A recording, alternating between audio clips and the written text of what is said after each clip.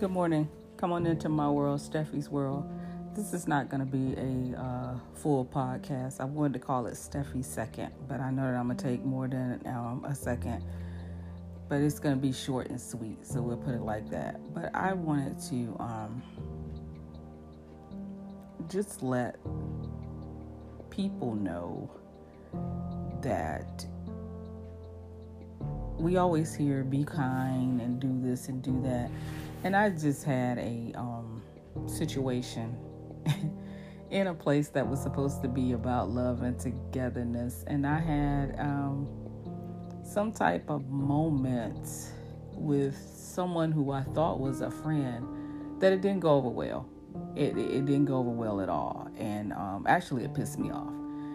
And I was just speaking and trying to catch up. And I guess with COVID and everything, they wasn't feeling it. And that's fine. But I will say this is that person that's smiling and getting on your nerves may have just gotten a diagnosis about a family member that has cancer.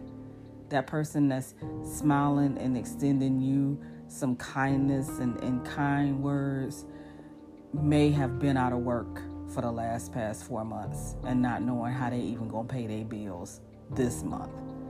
That person that's still finding a way to be concerned about you, maybe having to send up a prayer every time they get in their car that's decides when it wants to run hot. And they're wondering when it's just going to quit and they may not even be able to drive anywhere.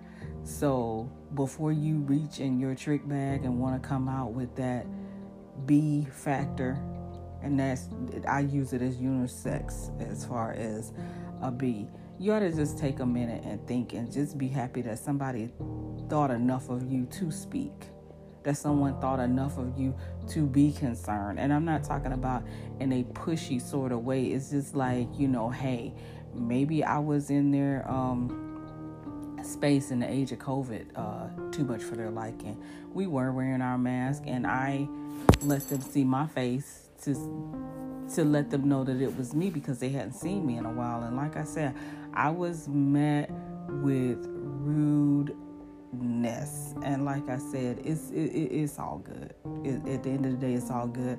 I'm talking about it because, like I said, sometimes it's better to go ahead and get it out and to bring it to people's attention. Some may not even know that they're doing these things, but it's kind of hard when you're in a place of love and togetherness and you bring that type of energy.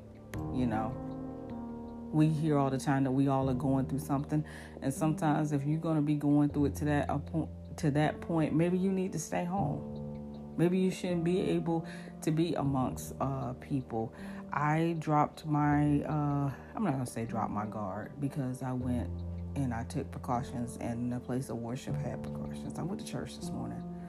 I felt the need to be in the house because I have had a tremendous amount of stuff going on and been getting hit with a tremendous amount. And before I did this podcast, I got hit with something else. So like I said, I'm taking the licks in the ring.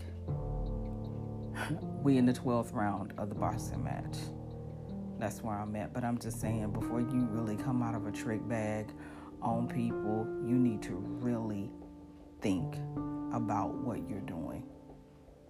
Because like I said, this person will probably never have to be worried about me being in their face, in their presence, or disturbing their peace probably ever again. So that's my Stephanie short and sweet. Enjoy the rest of your weekend before we get right back at it on Monday. Christmas countdown. Christmas crazy in the streets. And if you want to connect with me, you can find me at Cosby, COSBEE on Twitter.